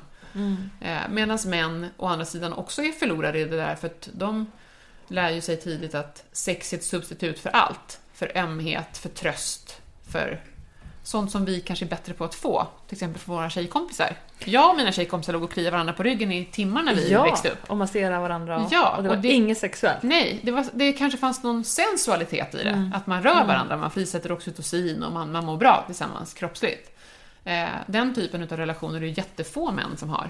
Men du, det här är jätteintressant. Förlåt, men nu, jag måste bara släppa ut min hund nu. Ja, men vi rullar samtidigt som du släpper ut din lille bofsis. Det trycker på, vet du. Jag trycker på. Nej, men det är många som berättar att de har snubbar som vill gå pang på att ligga, även fast man inte har så här snackat och kramat eller killat på ryggen eller pussat när man kom hem eller inför dörren. Ja. Och då menar du att det ska vara ett sätt där män har lärt sig att kanalisera alla sina känslor, eller vad menar du? Alla sina... Ja, jag tror det. Alltså, alla sina kroppsliga behov liksom landar i sex. Och det är liksom ett inlärt mönster. Och jag tror att det är ju samma som med, jag läste en bra krönika av Kristoffer Ahlqvist, heter han, va? Han stand-up. Nej. Ahlström kanske han heter. Alltså DN-journalisten. Och han skrev lite om det här. Det är liksom lite samma mynt med en annan sida. Att för många män så blir ju deras partner, om det är en kvinna, deras bästa vän och älskarinna och maybe housekeeper och så vidare. Alltså att man har inte ens, bortsett från det kroppsliga, så har man kanske inte ens lärt sig att prata så mycket med sina manliga vänner som vi gör. Vi ältar ju relationer och vi pratar känslor och vi pratar om varandra och så vidare. Nu generaliserar vi grovt, men alltså ungefär så. Och så har man egna intressen och man har egna vänskapsrelationer och man har starka relationer på jobbet. Så mannen är liksom en man, såklart, ens man och ens partner, men han fyller liksom inte alla funktioner. Nej. Och han menade på att om man inte passar sig så blir det så för männen. Att kvinnan blir bästa vännen, den man dryftar allt med, den man ska ha intressanta samtal med och det här sexet och så vidare. Det kan vara svårt då att liksom skilja sig. Det kan vara jävligt svårt. Ja, men det vet man ju också, män som blir tokdeprimerade, på tal om manlig självmordsfrekvens och hela den biten. Precis. Också supergeneraliserande. Men jag vet ju att vi kvinnor, det ligger såklart i vår uppfostran. Jag har till exempel en pappa som pratar väldigt mycket om allting. Och pratar känslor. Jag har vuxit upp så med min pappa jättemycket. Så det är verkligen, jag tror verkligen inte att det är biologiskt, men jag tror att det ligger i vår tradition. Och jag tror det ligger i vår tradition att män ska fatta radikala och vakna och mogna beslut. Och man ska diskutera mer politik och omvärlden och så. Man går liksom mer utåt än inåt. Om jag ska generalisera. Precis. Sen tror och hoppas att det här håller på att förändras. Jag tycker jag ser det ibland med de killar som kommer till ungdomsmottagningen och sådär, att de har kanske en annan typ av relation till varandra idag. Alltså det har blivit lite mer okej och allmänt accepterat att snacka med varandra, snacka om relationer och så vidare. Så i bästa fall så håller det där på att luckras upp och förändras. Men jag tror att de här sakerna, allt det här hänger ihop och skapar liksom en idé om att mannen är den som vill ha sex och mannen är den som äger sin sexlust och sin kropp och han äger rätten till allt det där. Och vi kvinnor, det är lite si och så med den saken. Och vi får mycket annan kroppslig kontakt i vårt liv generellt. Så att med tiden så kanske det här sexbehovet upplevs som mindre. Det skulle nog vara annorlunda om det var liksom om det var en annan uppdelning gällande. Men är det så att män vill ha mer sex än kvinnor? Vet man det? Nej, det vet jag faktiskt inte. Nej. I don't know. Men du sa ju att det här sexbehovet skulle... Ja, men jag tror att det är det vanliga. Jag vet inte hur det är med ungdomar. Där liksom, jag vet inte om det finns någon sån forskning att killar skulle vilja ha mer sex än tjejer. Men jag tänker, rent generellt när man blir vuxen så är det ju i många relationer ett problem med att mannen vill ha sex oftare än kvinnan. Sen är det klart att det är åt andra hållet ibland också. Men där tror jag mer att det är en generell sak. Nej, men jag menar med det här som vi började prata om att du sa att men är det inte så att killar tänker på sex mer eller på ett annat sätt och så. Och jag tror inte från början att det är så. Nej, utan det ligger i... Jag tror att det skapas. Men ja, I don't know. Ja, jag vet inte. Jag har faktiskt funderat en del på det. Så tänker jag på hela med testosteronet. Ja. Och om man kollar på den här... Vi har också testosteron. Har vi? Ja. Nej, kan inte vara för lite om detta. Därför jag pratar med dig. Nej, men jag tittar på Chernobyl. Har du sett den? Nej. Fy fan. Du vet vilken serie det är som går nu? Ja. Jag tror den går på HBO. Jag har nog bara sett en glimt. Jag vet inte vad det handlar om ens. Den handlar om Chernobyl och kärnkraftolyckan. Ja. Men det är också... Det hörs ju lite på... Vad sa du? Det hörs lite på Det hörs namnet. lite på namnet. Vad kan hon handla om? Nej, den är faktiskt riktigt bra. Men den är också riktigt jobbig. Hur ska du koppla Chernobyl till? Ja, nu ska du få höra här. Sex. Och det var ju massor med män som blev beordrade att städa upp den här skiten. Ja. Och alla de blev ju sjuka. Ja. Och titta på den är ju verkligen jobbig, men den väcker massor med frågor. Ja. Så tänkte jag på hur många gånger det är män i historien som... Det är de som får gå front row liksom i all skit. I så här, krig, det var inte så de skickade kvinnor ner och gjuta den där betongplattan under det här kärnkraftverket som skulle gå ner i grundvattnet. Nej. Eller ens släcka elden. Eller... Och så tänker jag att det här att män har ju typ 30% mer muskler än kvinnor i genomsnitt. Inte mer än dig och mig då, vi som är så extremt. I vuxen ålder, ska vi kanske I tillägga. vuxen ålder. Och de har mer testosteron än oss. Och nu bara säga någonting som jag funderat på. Ja. Om man tänker på under vår evolution och att vi spelade olika roller. Det var inte så, alltså som mamma så gick du med ditt barn i magen, du födde ditt barn, du var sårbar en tid och var tvungen att ta hand om ditt barn. Det var ju så att män var ute och jagade och kvinnor var hemma. Och sen så tänker jag på alla krig och väldigt mycket så här obehagliga, skitjobbiga situationer som män har liksom gjort för att på något sätt hjälpa sitt folk. Jag tänker, är det så att testosteronet tillhör den mänskliga utvecklingen på något sätt? För skulle jag göra det? Jag vet inte om jag skulle vara lika tuff som en man i vissa situationer. Eller jag tänkte jag skulle läsa på någon som forskar på testosteron. Den har ju spelat någon roll när man slog ihjäl björnar och grejer. Det är ju inte testosteron som har spelat så stor roll när du slår ihjäl björnar. Det är ju dina sympatikushormoner. De har ju du med. Jag menar alltså adrenalin, noradrenalin, kortisol. Det är de hormonerna som gör att du slår ihjäl en björn. Ja. Det är inte testosteronet. Är det så? Ja. Alltså testosteronet är ju en utav sexhormonerna. Alltså vi har ju typ samma. Alltså vi har ju östrogen som den liksom dominerande hormonet. Men vi har ju också testosteron. Så att det har ju med reproduktion och så vidare att göra, sexualitet och reproduktion och sådär. Men alltså det här fight or flight or fright, by the way.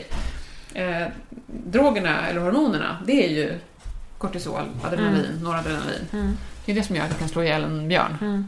Eller springa jättefort eller kasta bort en bil när ditt barn ligger under eller och så vidare och så vidare.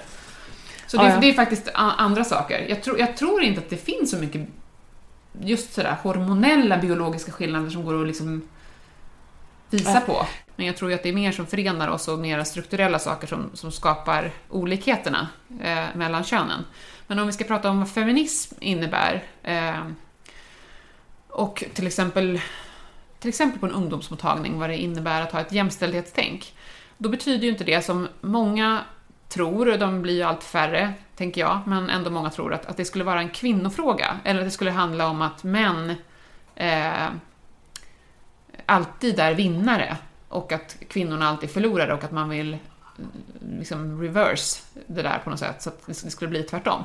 Det är så långt ifrån sanningen som man bara kan komma. Alltså, precis som jag nämnde någon gång, det finns ju ingen som är vinnare i ett ojämställt samhälle. Och det finns ju många saker att tycka synd om männen, om vi nu ska göra det, för det vi pratade om precis innan, psykisk ohälsa. Eller till exempel utsattheten för våld. Nu råkar ju jag ha ett barn av vardera könet. Och jag är ju betydligt mer orolig för min son. När han ska gå hem själv från saker och ting. Ja, där är statistiken tydlig. Ja, där är statistiken tydlig. Och jag oroar mig nästan aldrig för min dotter. Nej. Alltså, och det är ju precis som du säger. Det är ju statistiskt så gör jag ju rätt inom citationstecken som oroar mig för honom. För han löper ju betydligt större risk att råka ut för våld. Typ 95% större risk. Så att det är ju, det är klart att där är han förloraren. Jag upplever att hans lilla låda med verktyg är betydligt mindre och det finns betydligt färre verktyg i hans lilla låda som han får jobba med enligt samhället än vad min dotter får göra. Det finns ju ingenting som säger att hon inte får göra coola killkodade grejer. Det är ju bara ballt. Killsaker är alltid bra. Good stuff. Men alltså för min son, om han intresserar sig för tjejkodade saker, så är det en helt annan femma. Och jag hade ett klassbesök för bara några veckor sedan när det var en ungdom som berättade att han rider på fritiden. Vi brukar nämligen börja med att de får säga vad de heter och så något som de tycker om att göra på fritiden. Och då berättade han att han rider. Och blev direkt mött av skrattsalvor från resten av killarna i klassen. Ja, det alltså, ja, precis. Så att det är klart att båda könen, om vi nu ska prata om bara två kön, är ju förlorare i det här. Och precis som du säger, det finns ju jättemånga män som har lidit på grund av att det är så ojämställt. Så att det är verkligen inte bara en kvinnofråga. Och vi som jobbar på ungdomsmottagningen, vi är ju jätteglada när killar kommer. För generellt sett så kommer killar betydligt mer sällan än tjejer till ungdomsmottagningen. Och det är jättesynd. Och vi jobbar hela tiden med att försöka förändra hur får vi dem att komma till oss. Vad kommer killar med för grejer då? De kommer ju ofta på våra drop-in-tider för att testa sig. Att om de har någon könssjukdom? Ja, precis. Det är så de ofta kommer. Och vad kommer tjejer för då? De kommer ju också för det, men de kommer ju för preventivmedel. Och de kommer till exempel då för genitalsmärta, att de har ont någonstans. Och de kommer för mensbekymmer. De kommer för att de har frågor kring sitt mående eller sin kropp. Och killar kan ju också komma till ungdomsmottagningen och ställa i stort sett alla de här frågorna. Kanske inte kring menstruation. Men ändå, så det gäller ju när de kommer på öppet hus och ska testa sig att försöka fånga in dem och få en lite mer, alltså en större bild av hur mår du, vad händer i ditt liv, finns det något vi kan göra för dig. För vad vill ni att de ska komma med? Man skulle vilja att de kommer mer till exempel kring sitt mående. För det är många killar som mår dåligt. Och ofta så behöver man fråga både 1 och 7 gånger innan det känns okej att säga att man inte mår så bra. Vad är de mår dåligt av? Det är ju jätteolika saker, men jag tror ju att många mår dåligt precis på grund av det här som vi pratade om i början. Det är orimliga krav. Och de är kanske ibland ännu större på unga killar. Och de kan vara väldigt prestationsfokuserade. Så att, och det kan finnas en väldig ensamhet i det. Och om du dessutom då känner att det blir lite så här dubbelskam i det, om du känner att du mår väldigt dåligt eller du är ledsen och nedstämd och så upplever du att du får egentligen inte vara det. Det är inte en känsla som får finnas till. Då kan du ju lätt slå över i något annat, apropå att vara mer utåtagerande. Så att det är klart att de kanske inte uppvisar generellt heller samma tecken på att må dåligt. Det är ju på tal nu om att man ska ändra diagnoskriterierna för depression. För de utgår ju mycket från ett traditionellt och klassiskt kvinnligt sätt att uppvisa depression. Alltså nedstämdhet, trötthet, gråtmild. En sjukdom som man utgår från ett kvinnligt tillstånd. Ja. Skulle kunna vara männens. Det är precis så, det är superspännande. Allt annat är ju supernormativt, utgår från militär vita män. Män som har varit undersökningspersoner i militären. Precis. Men med det här med depression så är det lite annorlunda då. Så därför missas ju många män som kanske mer uppvisar ett beteende av ökad alkohol- eller drogkonsumtion. Ett våldsbeteende. Eller den typen av... Eller att man isolerar sig. Bara går in i ett dataspelande, slutar gå till skolan. Alltså det kan visa sig på olika sätt. Och de där signalerna behöver ju vuxenvärlden fånga upp. Jävlar anamma. Han håller med dig, tror jag.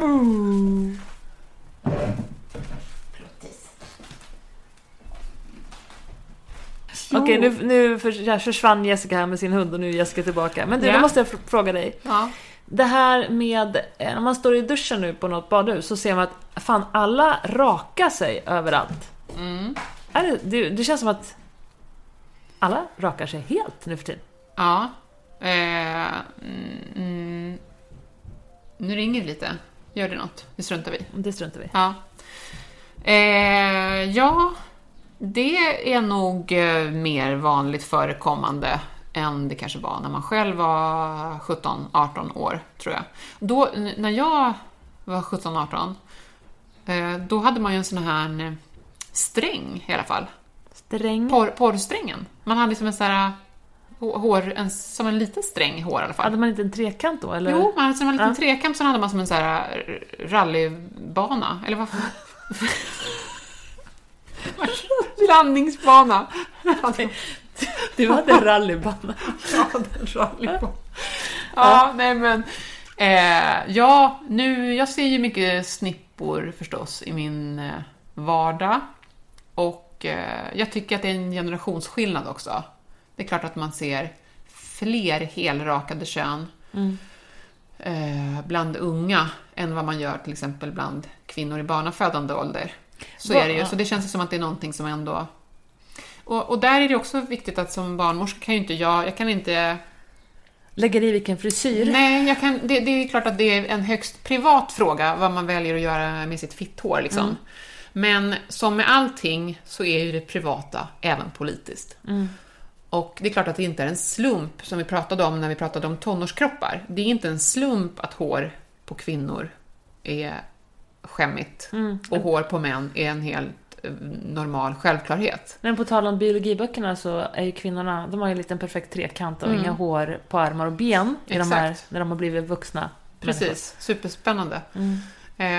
Så att det där är klart att det finns... Men det är väl många killar som rakar sig också helt, va? Jag har inte samma frekvens på att se snoppar, så att jag vet faktiskt inte. Men jag tror att det också är allt mer vanligt. Men den här hunden har fått feeling. Det är en stor han boll här. har verkligen toksnatt, den här hunden. Men ja, jag tror så här. Man gör vad man vill med sin könsbehåring förstås. Men som med allt annat så ska man kanske inte tro att det är... Alltså... Oh my god! Den här micken tar in i mixen. Vi släpper ut honom. Du får vara ute lite.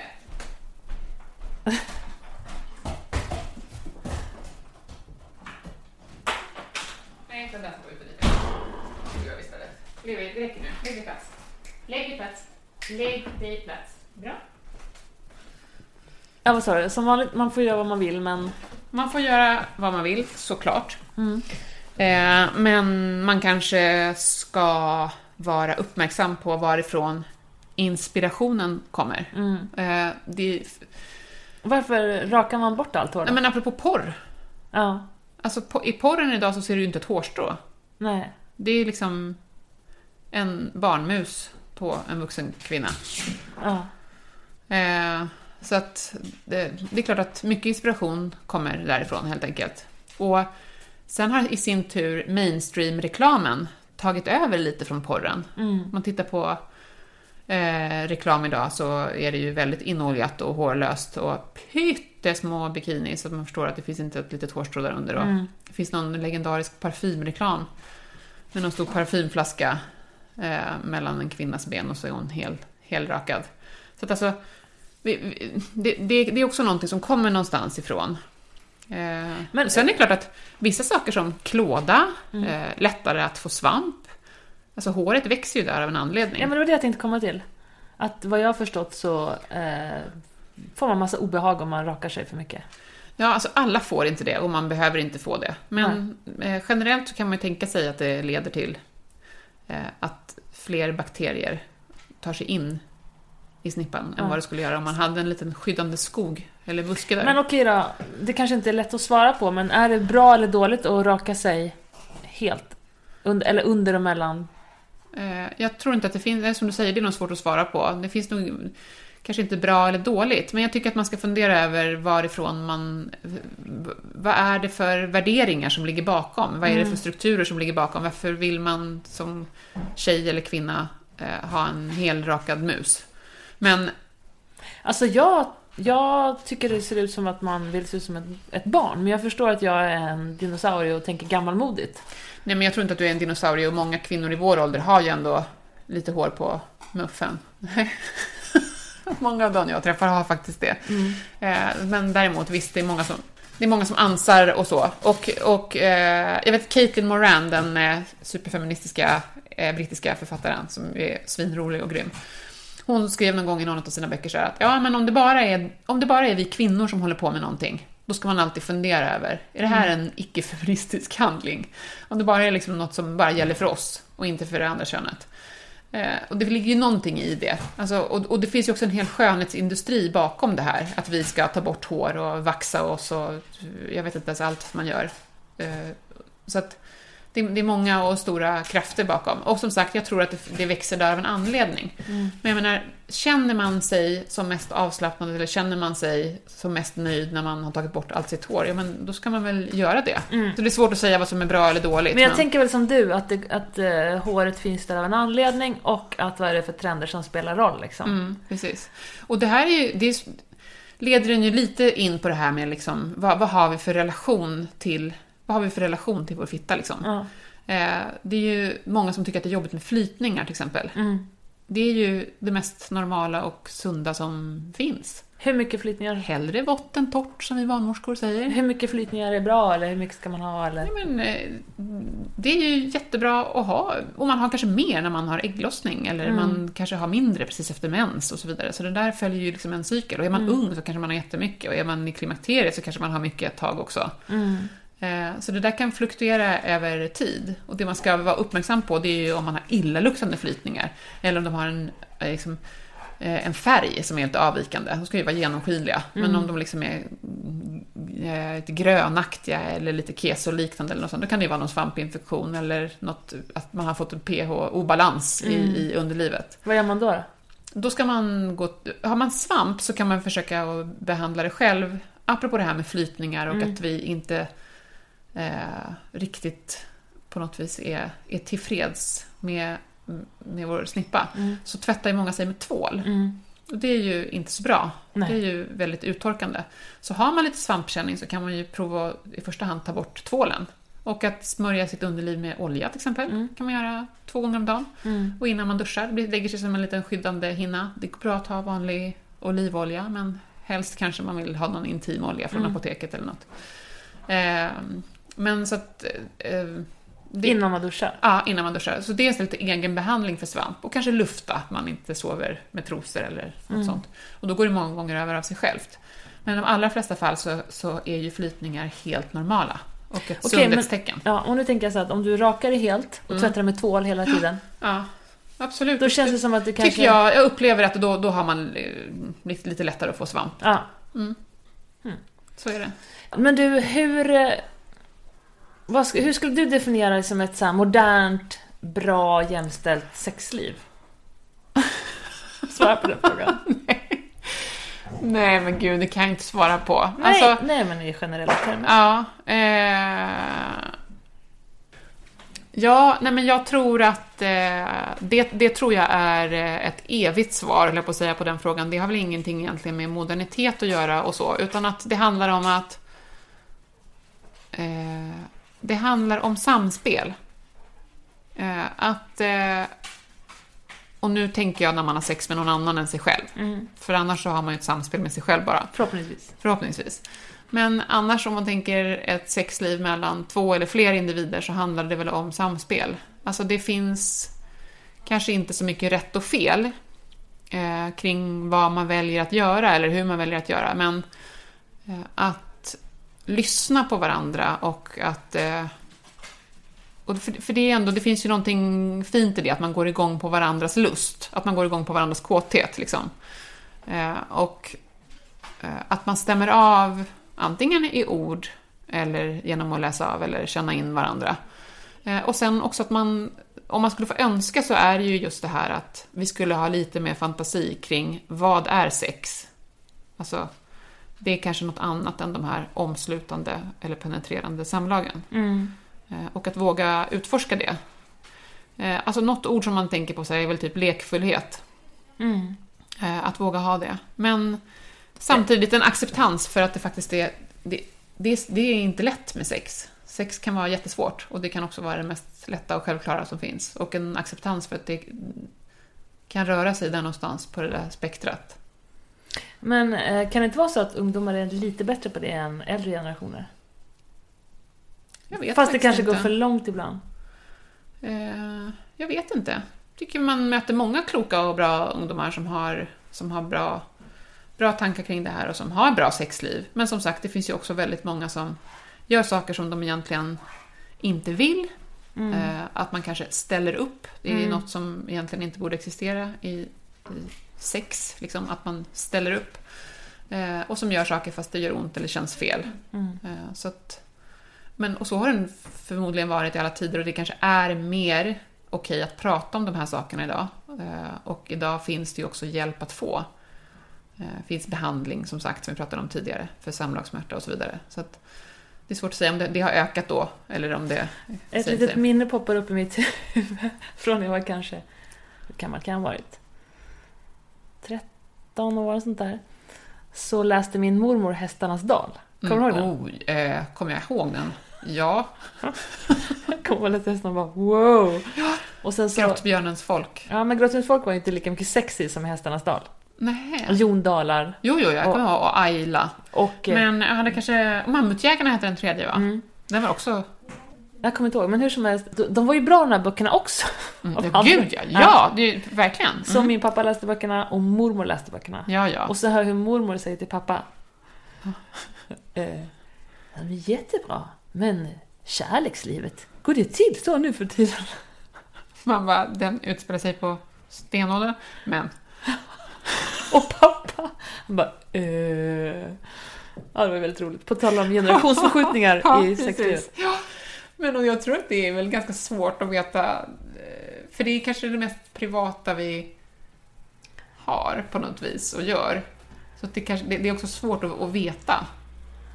De föddes ju, mormor föddes ju liksom 1914 eller något sånt där. Ja. Och de var ju fan vägg i vägg med hela den viktorianska eran liksom. Ja, precis, som händerna på täcket. Och apropå vägg i vägg så bodde man ju mycket mer trångbott. Det krävs ju ändå en viss mått av... Fast jag har för mig att man sket i det då. Ja. Man tänkte så här, för det var ju, man föddes mycket barn. Ja. Man bodde typ 6 personer i en etta. Åh gud, så det måste ju liksom ha varit... Och det kanske inte varit så lattjo lajbans. Nej, precis. Det var det här Bolibompa. Inte romerska ringarna, sexet. Som Miley Cyrus har.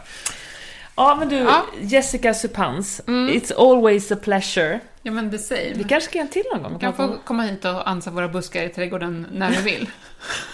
Alltså jag är svensk mästare att klippa äppelträd, ska jag säga då. Det var det vi pratade om. Ja, det var bara det vi menade. Ja. Tack så jättemycket. Tack själv. Ja. Puss, puss. Hej, hej. Puss. Jättetack för att ni har lyssnat. Och kommer ni ihåg vad hemsidan hette som Jessica tipsade om? umo.se. Gå in och titta där. Jättebra. Chill, skön, informativ hemsida som är källkritiskt granskad. Låt era barn gå in där och botanisera och titta runt så att man går in i vuxenlivet med så sund inställning som möjligt kring det här med sex. Vi hörs snart igen. Nästa vecka ska vi prata socker. Wow, jävlar vad intressant. Ja, jag vet. Ever catch yourself eating the same flavorless dinner 3 days in a row? Dreaming of something better? Well, HelloFresh is your guilt-free dream come true, baby. It's me, Keke Palmer. Let's wake up those taste buds with hot, juicy pecan-crusted chicken or garlic butter shrimp scampi. Hello Fresh. Stop dreaming of all the delicious possibilities and dig in at HelloFresh.com. Let's get this dinner party started. How would would you like to look 5 years younger? In a clinical study, people that had volume added with Juvederm Voluma XC in the cheeks perceived themselves as looking 5 years younger at 6 months after treatment. Look younger, feel like you. Add volume for lift and contour in the cheeks with Juvederm Voluma XC. Reverse signs of aging by adding volume to smooth laugh lines with Juvederm Volure XC. For important safety information and to find a licensed specialist, visit Juvederm.com. That's JUVEDERM.com.